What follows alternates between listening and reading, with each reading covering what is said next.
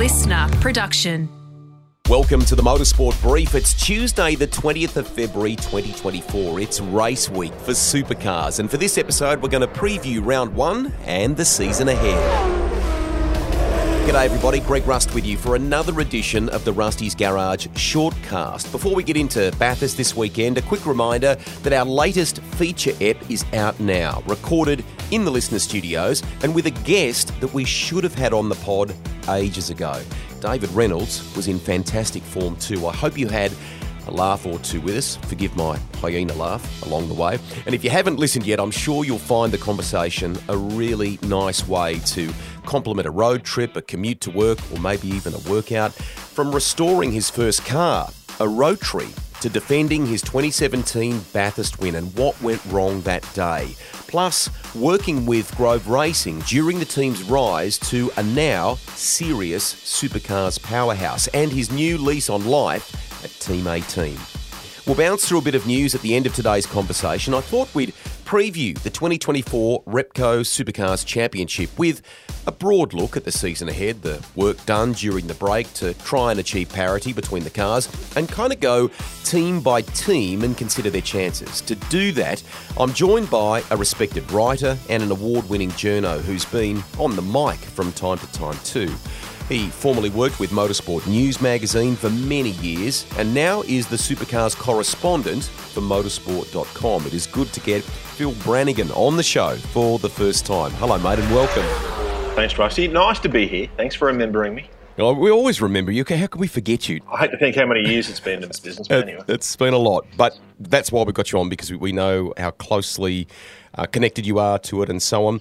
Are we a little bit gutted that there's not more rounds in 2024? Kind of a few years on from the pandemic, I was hoping we might see the series expand its offering again. That's part of the plan. It hasn't happened yet. We do remember we grey hairs going to China. Some of us made it to Texas as well back in the day. Middle East was a regular port of call for Supercars, and there is a desire to take it back there. There was a lot of talk there was going to be 13 rounds in 24, but we're at 12. As long as it's a good 12, I'm happy. And we get to go to Bathurst twice, so that's good. Exactly. New Zealand is also on the calendar. I think most people think Taupo will be good. Sandown is important in the offering too. You're a Melbourner. Is there a feeling that the reason it's got added importance, not just because it's an endurance event, but it could potentially, Phil, be one of the last times that we go there? Yeah, it could well be. There's been talk. I don't want to tell you how many years I've been going to Sandown. I first went there, I think, as a 13 or 14-year-old, but there's been talk for the last 20 years that this is going to be the last Sandown. You better go now because it's going to be the last Sandown. There was a redevelopment done some years ago. If you drive to the place, you'll see there's houses almost on the doorstep now. I hate to think what that land's worth, and there'll be a lot of people living there. It's sometime, maybe in a few years' time, but it's worth going to see the Sandown 500, I think. It's always a great race, and it's a great venue, a lot of history.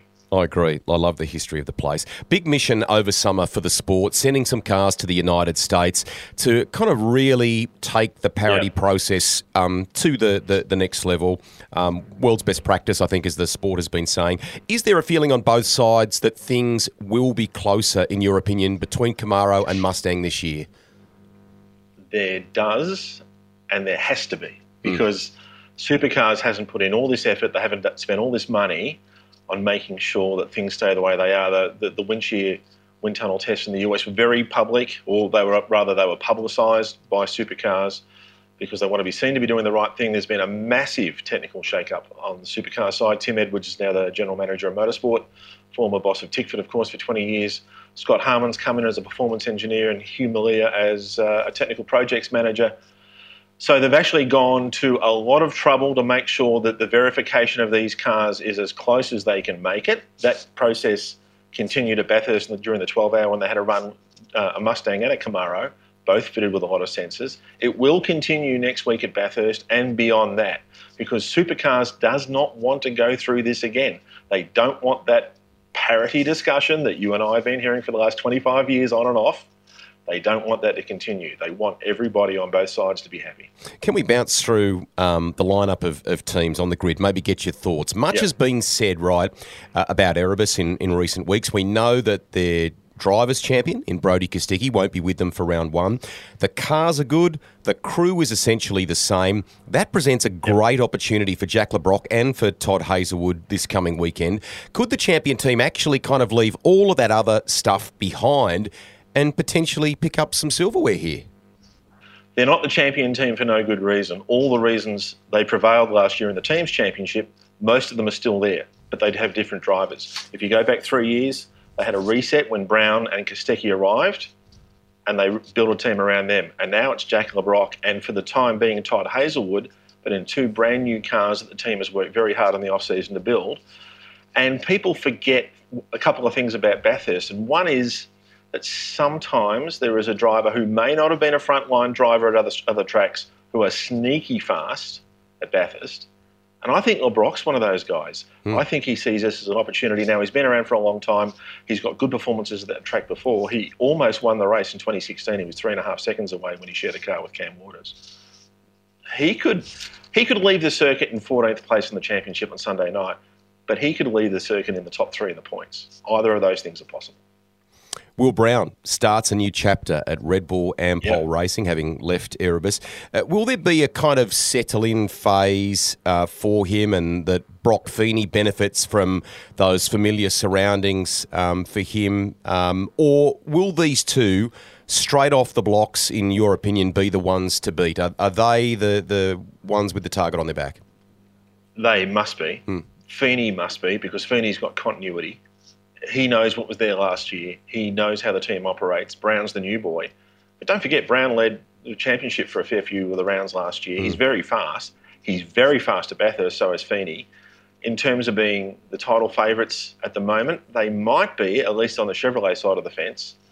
But don't forget, we've already talked about parity. If the Fords come out on an equal footing with the Chevs, they can't take anything for granted at Red Bull Ampol Racing. Why don't we consider one of the Ford teams now? And I'm going to specifically look at Grove Racing with you if we can. A second and very well-deserved chance for a reinvigorated Richie Stanaway, the most recent race winner in the sport in Matt Payne, a bright young star alongside him. The team, for me, I think will kind of... They have staked a claim right at the end of last year's championship. They have arrived. Can they consistently fight for this title, do you think? You know what? I'm not prepared to rule out anything for Stanaway. He's such a talent. He's so fast. He seems focused. That team has taken some big steps in the last 12 months. But Payne, I've just got a feeling about this guy that we're looking at something special. We saw it in Adelaide. We've been around a long time, Rusty. How many times have you seen drivers drive away from the pack at Adelaide? We saw Whincup do it. We've seen Lowndes do it. Scaife has done it back in the day. Ambrose has done it. I don't want to put too much pressure on Payne. He's only 21.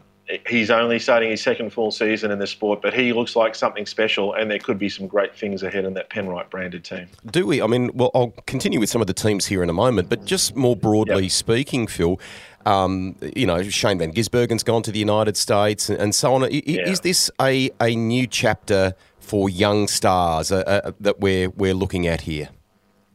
Yeah, absolutely. There's no question. We've got the veterans. We've got the 40-somethings, Winterbottom and Davison and James Courtney, who's going to be the oldest driver on the grid. We've got the late 20-somethings, your Heimgartners, your Anton De Pasquales, your Randalls, and then you've got your mid-20s, your Browns and Fullwood, and then Feeney's 21, Aaron Love's 21, Payne's 21, Ryan Wood's 20. What are you putting in the water over there in New Zealand? I wish you'd stop it, because you're kicking out all these young drivers.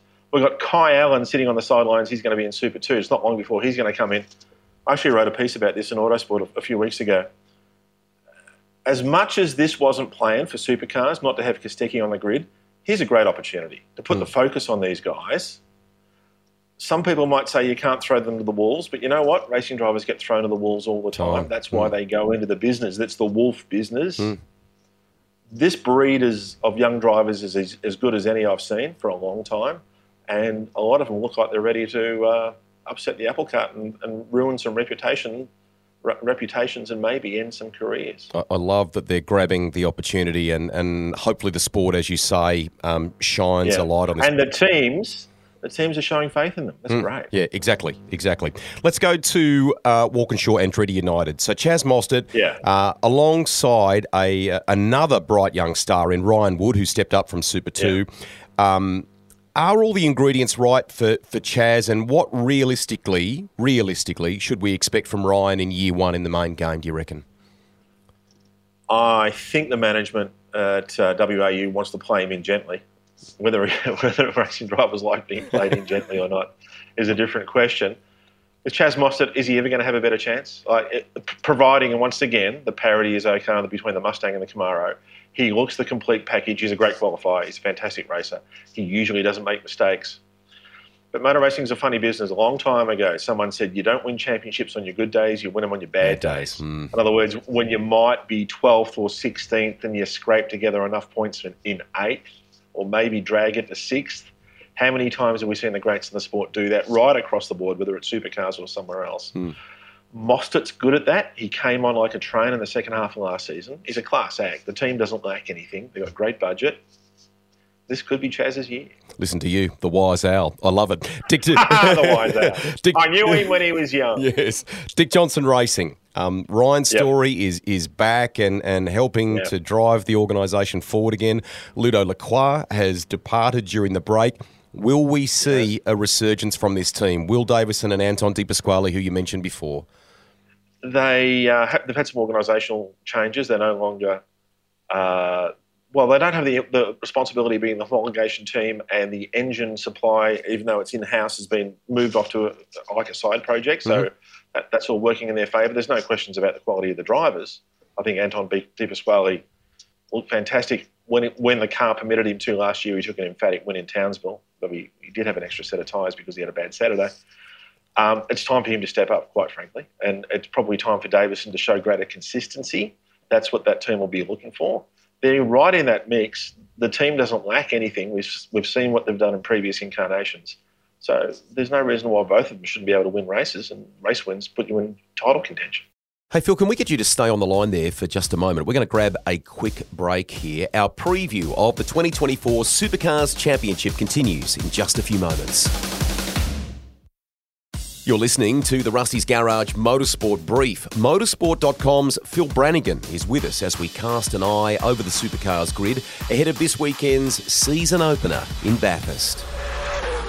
We talked before the break about Ludo Lacroix leaving DJR. He's landed at Premier. What impact does he make, and how quickly will we see this outfit become perhaps more of a regular force? There's certainly absolute glimpses of their speed, isn't there?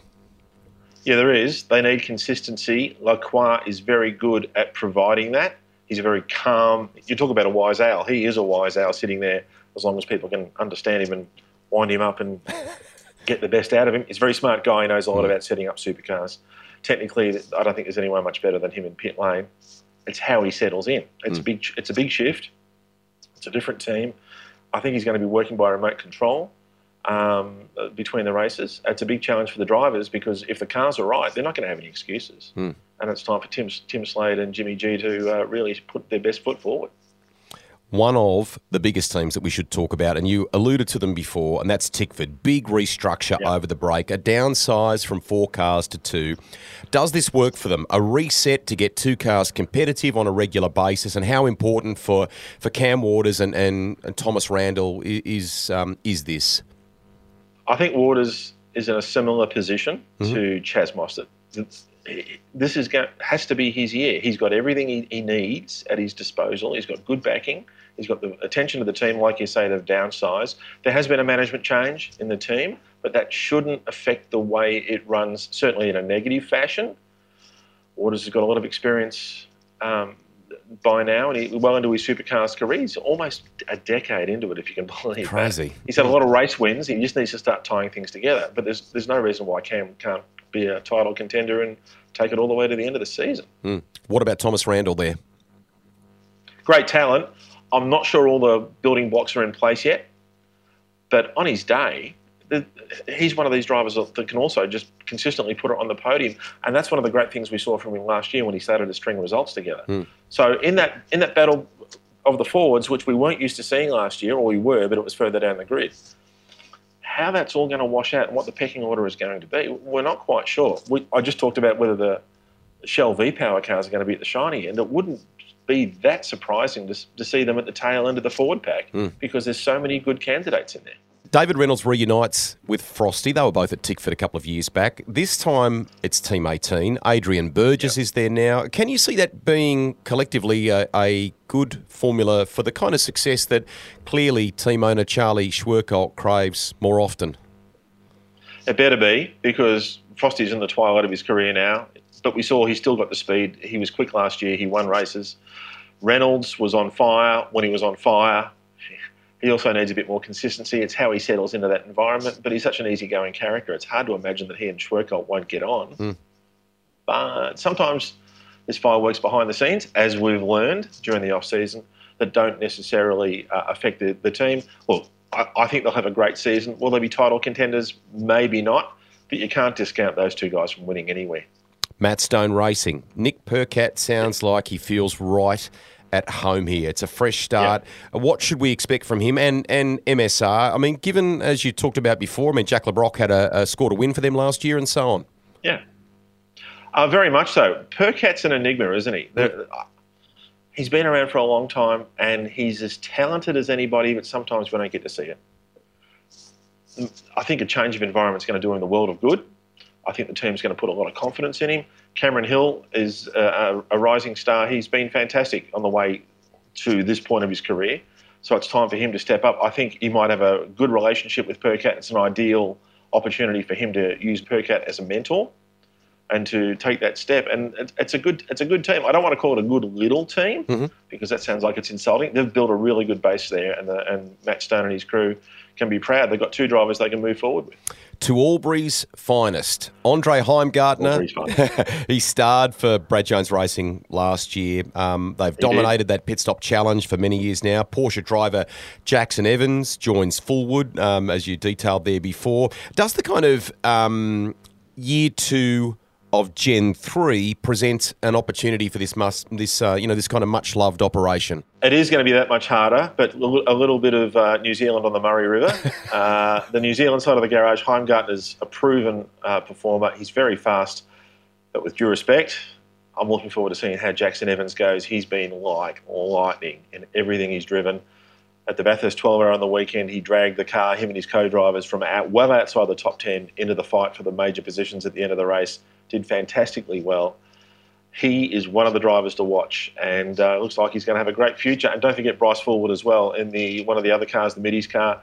He's shown a lot of speed through the course of last season. A bit more consistency, and he could be in the fight for the top 6 or 8 positions. Let's go to Blanchard Racing Team, BRT, an expansion to 2 cars. James Courtney comes across from Tickford.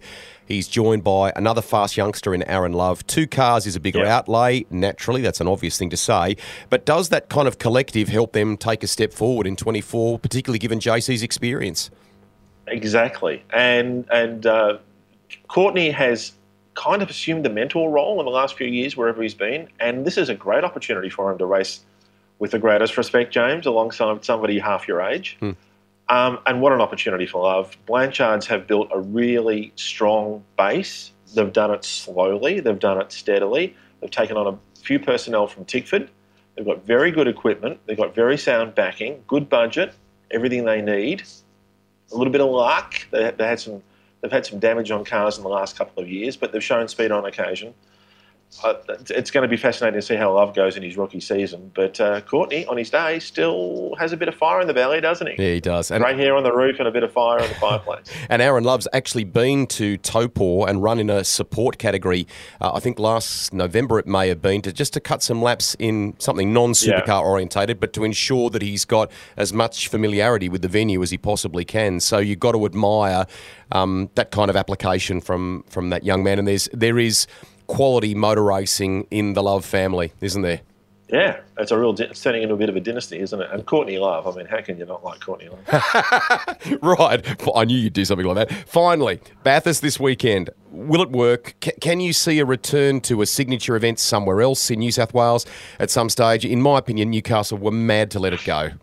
Yeah, I can see both sides of that argument. If they weren't going to get a long-term guarantee from the state government, I can see why the ratepayers might not have wanted to support that race, and it makes sense from a council point of view.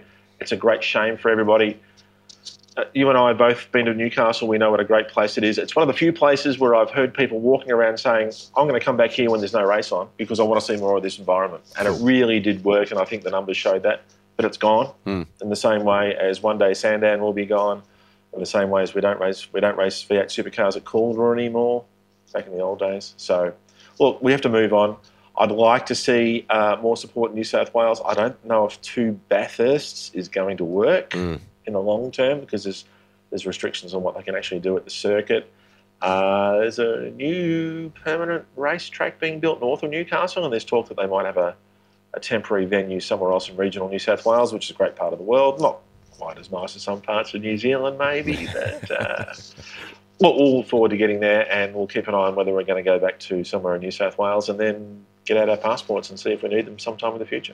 Phil, thank you so much for coming on today, and we look forward to getting you back on the podcast again soon. Hopefully Bathurst is a great success this weekend, and we know you'll be covering it all for motorsport.com. Thanks, mate. Look forward to being back next time, and it's going to be a great season. Bathurst might mark the start of the Supercar season, but it's actually the end of a big week at the mountain. The 12-hour was huge, with TV ratings to match. 7th most watched show last Sunday with a reach of 1.3 million.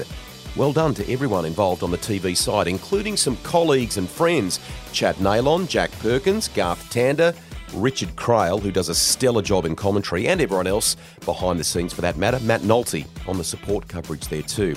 We had Matt Campbell on the shortcast recently. What a year he is having, and it's only February. The former McElrea Racing protege added this year's 12-hour to his Daytona 24-hour win last month.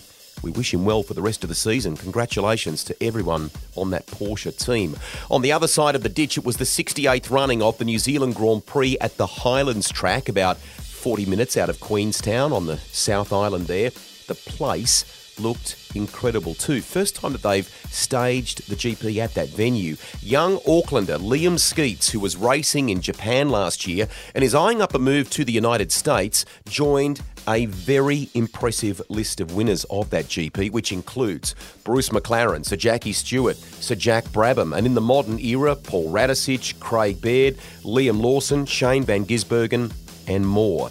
Series, he's actually based in the UK, wrapped up the Formula Regional Oceania title in race 2 of the weekend, but had a massive crash right at the end of the GP that saw him climb over the top of another car and hit the wall on the final corner.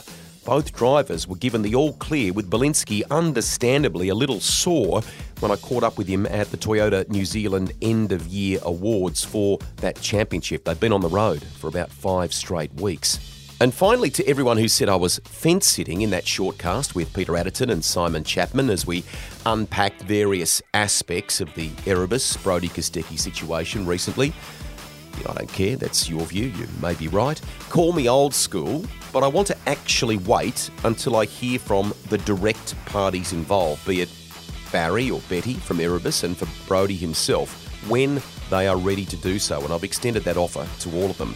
In the meantime, what I endeavoured to do was fairly discuss the situation with a couple of people who've either followed the story closely or know the parties involved. That's all. You can make up your own minds. I'll just go and get some splinters removed, shall I? Catch you next week, everybody. Oh, and I recorded a pod with West Surrey Racing's British Touring Car Championship team owner, Dick Bennett, while I was at Highlands too. That's out next week. Some cool yarns in there from his time in Formula 3, working with a young Ayrton Senna, a young Mika Hakkinen, Keke Rosberg, and many more. That's it for today. We'll catch you next time. Bye for now.